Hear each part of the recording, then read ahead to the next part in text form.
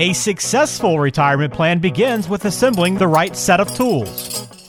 Finding the proper ones for the job will allow you to drill down on your goals and nail down your future. Scott Searles, certified wealth strategist and owner of Skybox Financial Group, constructs retirement plans for clients every day and will share that knowledge and insight with you. It's time to open the retirement toolbox and get to work. Hey, welcome to another edition of the Retirement Toolbox. I'm Walter Storholt alongside Scott Searles, financial advisor, president of Skybox Financial Group in the greater Cleveland area, also with an office in Bradenton, Florida. Find us online at skyboxfinancialgroup.com. Today we're going to be talking about, is the greener grass truly on the other side when it comes to your financial life and preparing for retirement? We're going to look at some situations where things might not always be so green on the other side, or maybe they are. We'll see if there's two sides to that coin on the show today. We've also got a great listener question from Dana today that we're going to dive into. Dana and her husband, unfortunately, are getting a divorce and splitting up their assets, and so she's trying to figure out how some of the money exchange is going to happen there. So we're going to ask Scott to help us navigate through that situation as well. Plus, we're going to be talking about ideal dates on the show today. We'll tell you what we mean by that in a few moments as well. Scott, thanks for being here this week. What's up with you, my friend? You caught me with the ideal date thing.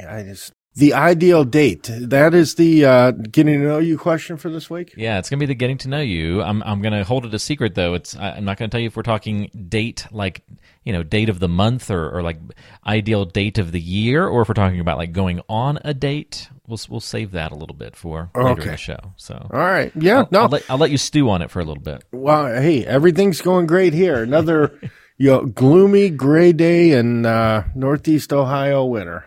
Well, it's you come to expect that this time of year, right? So at least no surprises.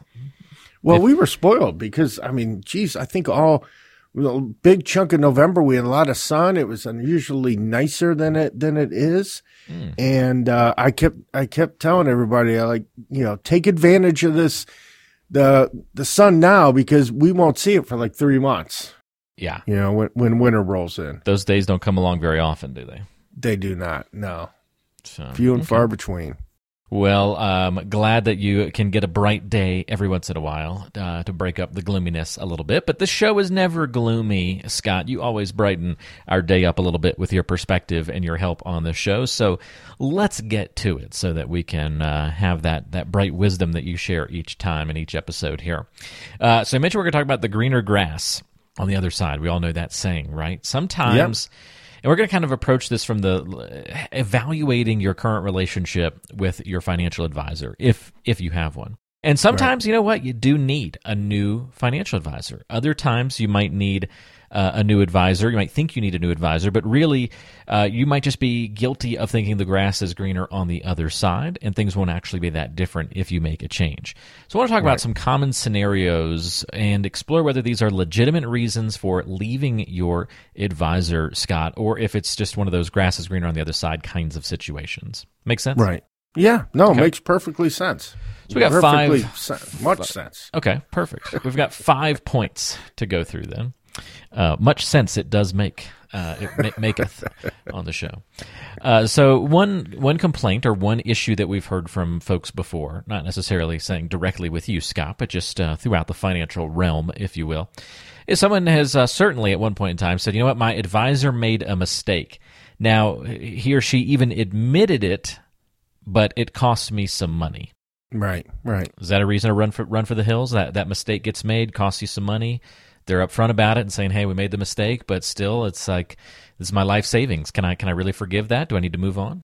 Yeah, well, so there's a couple key things in there. Number one, everybody makes mistakes, right? It just happens. I mean, no matter what industry, everybody makes a mistake. And they're varying sizes, from little silly mistakes to a big, huge mistake. And number one, if your advisor does make a mistake, and they admit it, that's step one, saying, hey, you know what, we got this wrong, we missed this, or whatever the case may be. And then making it right for you is, I think, the key there, because, everybody's human. You got to own up to that mistake and say, hey, you know what, we made this mistake. and then this is how we're going to fix it. And that's the key. And then if that is not the case, where, hey, if there was a mistake made, hopefully they, don't dodge around it and say, well, we didn't do that. We didn't do that. I mean, that's a huge red flag right there. And then also the fact that if they don't make it right for you, then that's the issue too. And if they don't admit it and they don't make it right, then, that may be a red flag where you may want to look for another advisor because there's a trust factor there. And that trust has been broken because they didn't admit it and they didn't make it right. That's a really good point. That's a key piece of that complaint or of that issue, the admitting it themselves.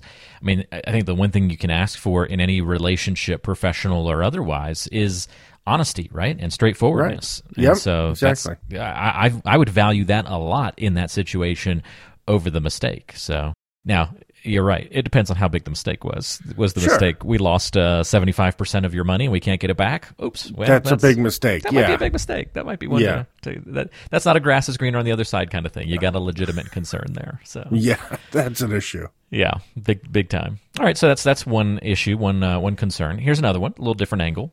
Let's say that I'm working with an advisor and I say, you know what, my advisor's business seems to have gotten really big and maybe too big. And now I just don't see or talk to my advisor very often anymore. I end up just communicating with one of his or her associates. Is that a big red flag? Is that a reason to maybe go look for another advisor? You've kind of lost that personal attention. Well, so I don't necessarily think so. But again, it depends on how that advisor has handled his practice. Because so when you go to see the doctor, right, and you call up and you need to get a prescription refill, you don't necessarily talk to the doctor to get your prescription refill. You talk to one of the nurse on the doctor's staff that will, approve or communicate with the doctor to see if that prescription needs to be approved, and they'll go ahead and take care of it for you. So you don't necessarily need to talk to the doctor for things like that. But when you go in to see and you go in for your physical, you're going for your doctor's appointment, you should be meeting with the doctor. So if you kind of equate that to a financial advisor's practice, is that if you call up and you just, you need some money out of your account or you've got a question on your statement, that's probably something that could be handled by their staff, and you don't necessarily need to speak to that advisor. But when you do come in for your annual reviews or there's issues or you've got more complex questions, you should be talking with that advisor all the time with that, because that advisor is the one that you trust and has got the ideas, has got the knowledge, and help to guide you to where you need to go.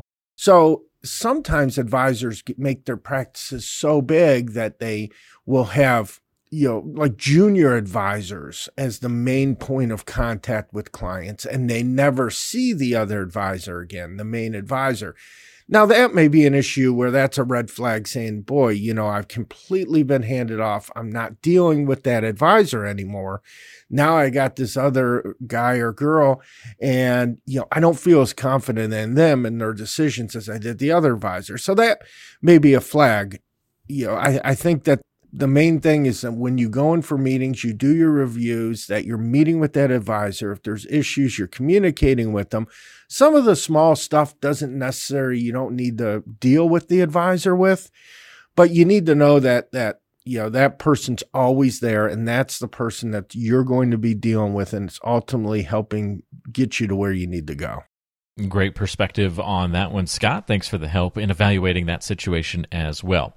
Let's try another one here. Let's say that I went to a dinner seminar with the financial advisor and found that person to be very entertaining, very engaging, great personality. In fact, probably more so than my current advisor. So I'm flirting a little bit here with another advisor right now, and this person was very charming, and so it seems like it'd be fun to work with them. Scott, is that a reason to go rush into the other side? And is that a grass greener kind of situation too? Hey, a lot of serial killers are charming too.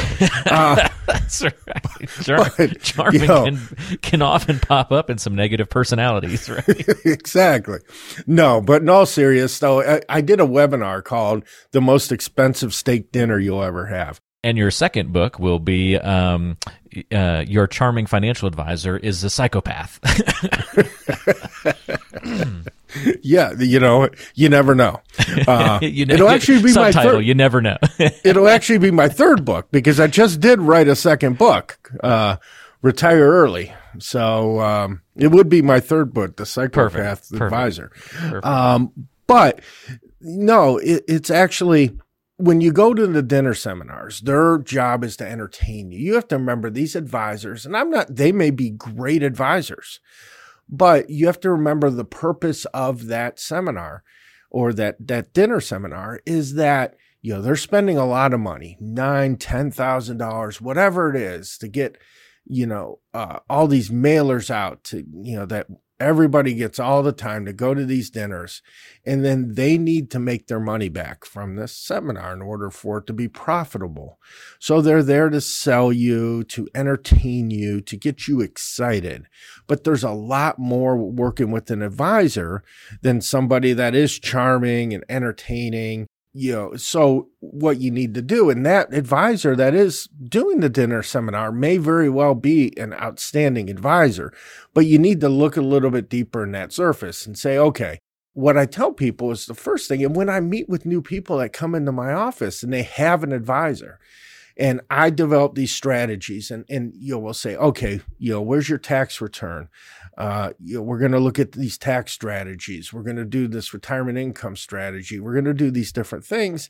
I tell them, hey, go back to your old advisor. If you don't feel comfortable that your old advisor can do this at the level we can, then come back to us and we'll talk to you. But I have a saying is that, financial advisors, it's very similar to cheating on your spouse, and that everybody always tells their mistress that they're going to leave their spouse, but they never do, right?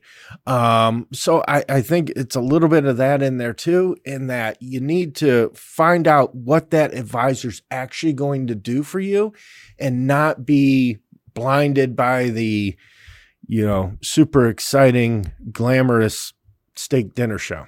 The shiny object issue. Yeah. There you go. Very big problem, very big issue in the industry, I would think, because it works, right? It does work. Someone's paying for a free dinner for you. It's very nice. It's attractive.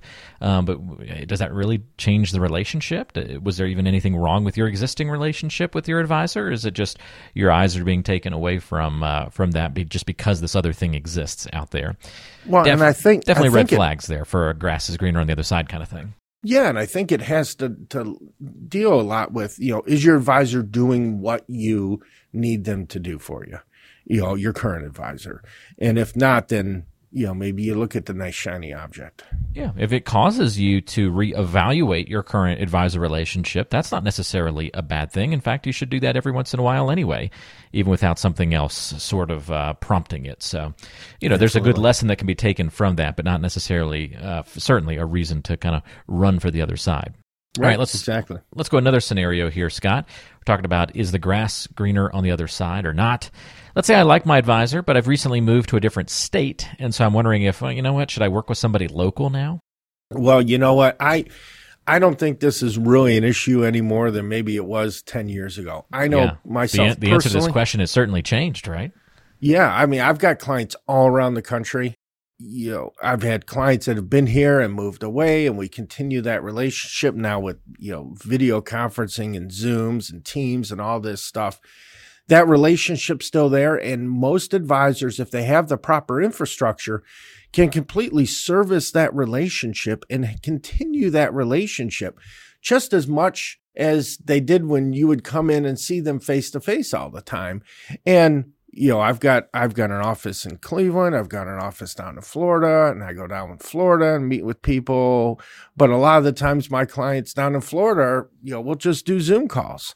And, that works out just fine. They're more than happy with that. Again, I think that, technology's changed, that it's really not an issue anymore, as it used to be 10 years ago.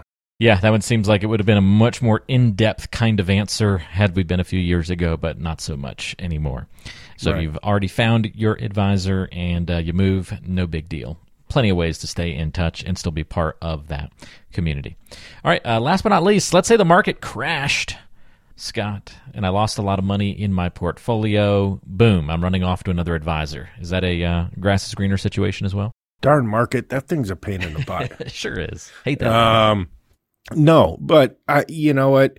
There's something deeper there. I mean, it depends on, I think the biggest thing with portfolio returns is communicating the process that your advisor communicating the process with you on what you're trying to accomplish. Now, if you're 70 years old and you win it and you've stated over and over to your advisor that you want to be conservative, you don't want to lose a lot of money, and you lose 80% of your value in the market, that's an issue there where your advisor's not doing your job for you. Now, if you're 30 years old, you got 30 years till you retire, and the value, you're aggressive and that portfolio value drops, not quite as big of an issue. As long as you know that strategy that advisor's following and the process that he has, and hey, you know what, my account can drop 25%. And you expect that, it happens. The markets are driven by news. We can't predict the news, thus we can't predict the markets. But what we can control is the level of risk that we're taking in our portfolios in order to meet the expectations. So it may be a red flag if, like I said, you told your advisor over and over, you want to be conservative, you want to try to hedge and protect yourself, and then you've got that big drop. That may be a red flag, but the opposite, it may not be a red flag if indeed, you are younger, you've had that communicated, and that portfolio volatility is going to be there.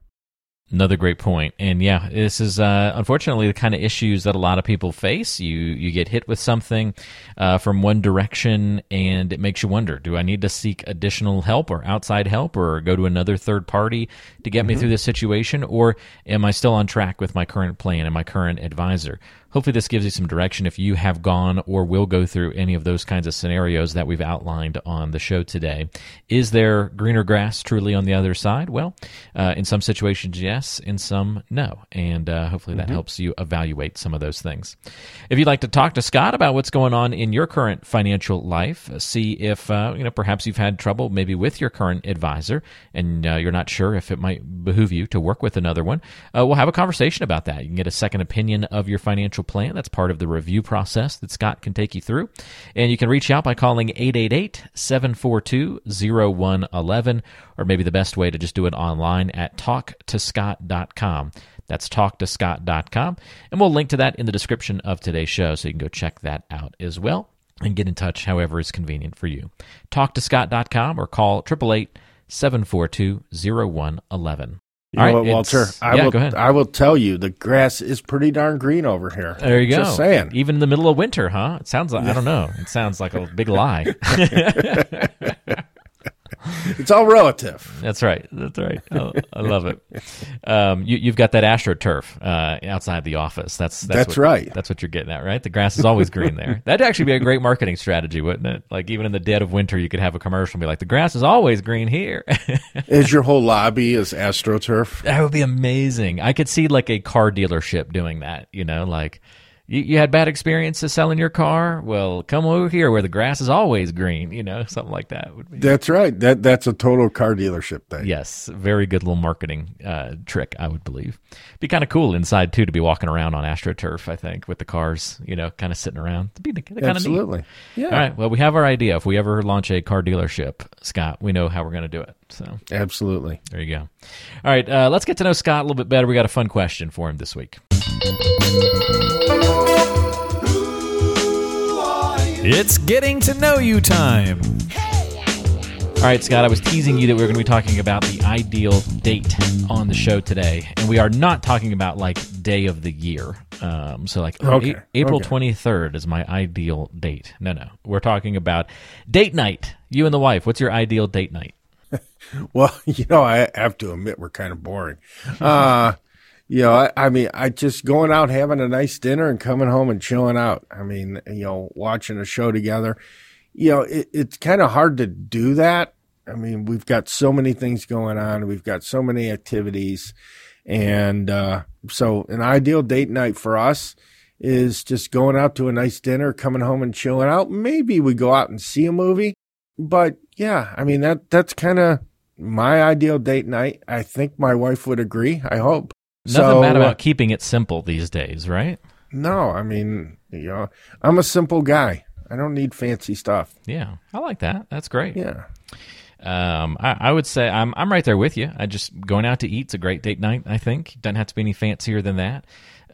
We every once in a while we like going to zoos and aquariums. I mean, I'm making it even nerdier now, I suppose. But I'd say my ideal date night is when we go do something with animals, like see animals in some way, shape, or form. So like a zoo or an aquarium, and then dinner after that, and then come back like that. To me, that's a really fun date to go out and do that kind of stuff. Okay, so. That my wife's not much the zoo aquarium kind of person. Really? Generally. Okay. So yeah, you know what? It's what is she, a monster? Who doesn't like zoos and aquariums? She loves animals, but we do the zoo like once a year. But I don't know if I could convince her. Hey, it's date night. Let's go to the aquarium. I don't know if that would fly very much. Hey, the aquarium at night. Golf. The aquarium at night can be very romantic. Don't knock it. I mean, we were dating eons ago. We do the putt-putt golf thing. Now, I don't think my wife would be a fan of going putt-putt golf. Yeah, I don't know. That sounds more annoying than it does fun. Now, if it was go-karts, maybe that would be kind of cool. Or Top Golf. We've never done like the Top Golf thing. We actually have that on our list for our next date night. We're going to go do Top Golf. Top Golf's fun. We did it as a family. We've not done it as a date night. We did it with friends too. Now, down in Sarasota, Tiger Woods has opened up like a Top Golf of mini golf. Okay. And I can't remember the name of this place. But it's right by the University Mall down, I don't know. Is that Sarasota or Bradenton? Right on that border, around there, somewhere in there. Right. So everybody down in Florida, it's right by the University Mall down there, and but yeah, he opened. I haven't gone there yet, but I want to do it when I go down there on one of my trips. It's basically Top Golf for mini golf kind of theory. So like they're using a lot of like tech, and then you can score points in multiple ways, not just about like how many strokes it takes you to get it in there, but like there's probably multiple holes, and depending on which one you get it in, it counts more score, something like that maybe? Something like that, and then, food and drink kind of thing, so you make it like a, just kind of like a fun, competitive, food and drink kind of thing like Top Golf is. It looks like it's called Pop Stroke. Does that sound right? Okay. That does sound right. Yep. I'm looking it up on Google. So yeah, and it has something to do with his dad. I think he named it that because he called his dad Pop or something.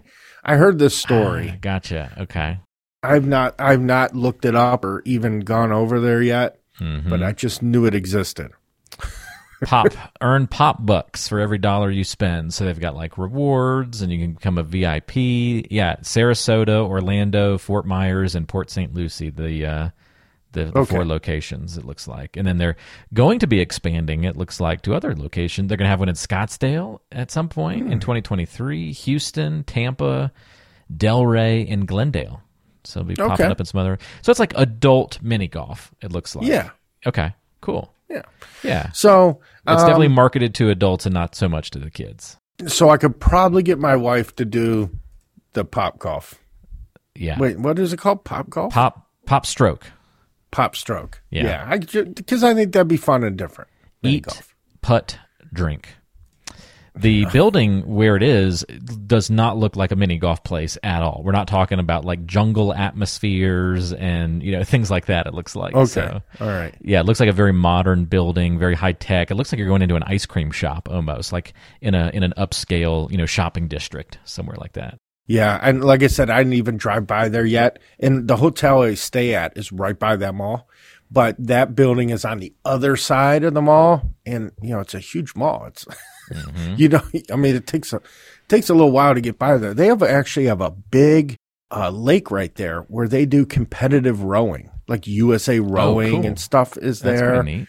Yeah, all right in that whole area. Really, really neat area. The game changer here is they have an app that tracks your score. And that is like so much better than the traditional mini golf experience where nobody remembers to update the scores after every turn. And then you lose the pencil and the card gets tucked away in somebody's pocket somewhere and you never know who actually won at the end of the darn thing. So And it avoids the cheaters. That's right. That's right. Unless the person controlling the input is the one cheating, perhaps. But My 13-year-old, I turned around and no, she said it she got it automatically in. tracks your score. So that must be the technology. It knows when you hit the ball and when it drops in and how many strokes that you've taken, most likely. It's That probably might got a be little the key. tracker in the ball. Maybe, yeah. I'm guessing at that, but maybe that's what they mean by automatically tracking. So Nice. that would be pretty cool. All right. Well, next time, if you're around, if one of our listeners, if you've done Pop Stroke or you go and do it, let us know. Tell us how it was. We'd love to hear about it. Send Scott an email, give him a call, fill us in on what the experience was like. Well, there you go. We went from ideal date night to ending with Tiger Woods mini golf. Even though we both were saying we wouldn't do mini golf on a date night, we ended up talking about that the whole time anyway. So That's right. maybe that's telling us something that our hearts do actually desire, an old school night of mini golf, perhaps. Maybe. Yeah. All right, let's get to our last piece of material for the day. It's a good question from Dana as we open up the mailbag. It's time for the mailbag. We want to hear from you. All right, so it's a tough question to end the show with today here from Dana. And here it is, Scott. Dana says, my husband and I are getting divorced and deciding how to split up our assets. He'll owe me about $200,000. I could take that from his 401k or just take that amount from cash in our money market account. Which do you think I should choose? You know, Dana, this is a fantastic question because I just had a client in here. Well, it's been about a year now. Had a very similar situation. She was getting divorced. She came to me. It was a referral from her CPA. And she came in and met with me. And again, her husband had most of his assets in his retirement plan. And she said, that he was offering to, give all of the retirement plan money, all of the money she was going to get from the retirement plan. And I said, hold on, you have to realize anytime you take money out of that retirement plan, you're going to be paying taxes on that money. So you don't want to have all of your money in the retirement plan. So Dana, it would probably make sense to have a mixture between the cash that you have, that's liquid cash, and the 401k money. So having that mixture will give you the greatest amount of flexibility because, hey, if you need to make some improvements to the house or something, you've got cash to do it. Because you have to remember, if you need to take $10,000 out of that 401k, you may have to take out $13,000, pay taxes to get $10,000. So it's actually costing you $13,000 to do that $10,000 home improvement if you have to take it from the retirement plan. So having the mixture so you can have that retirement plan to grow tax deferred and then be able to use that to help fund your retirement, but then also having cash available that you can use to help supplement your income and then also for emergency money if you needed it. So I think it's a combination of both, Dana. It's a really good question, Dana. Sorry you're going through that, but you're making wise choices by seeking some counsel before you pull the trigger on these decisions. Might be a great idea to go through a planning meeting with Scott and get your worry-free retirement blueprint because it'll really help answer this question clearly for you in the context of the rest of your finances, savings, job situation, all that kind of stuff will be important to consider here. And so if you'd like to walk through that and have a complimentary visit with Scott, have a conversation, see if you'd be a good fit to work with one another and what kind of help he'd be able to provide. Schedule a free consult by going to talktoscott.com. That's talktoscott.com. You can find that link in the description of today's show as well, or give him a call at 888-742-0111. Scott, thanks for all the help on the show today. Let's go play some mini golf, and we'll meet back up for another podcast in a couple of weeks. Absolutely, Walter. Looking forward to it. Sounds great. That's Scott Searles. I'm Walter Storholt. Thanks for taking the time to join us, and we'll see you next time on the Retirement Toolbox. Go Browns.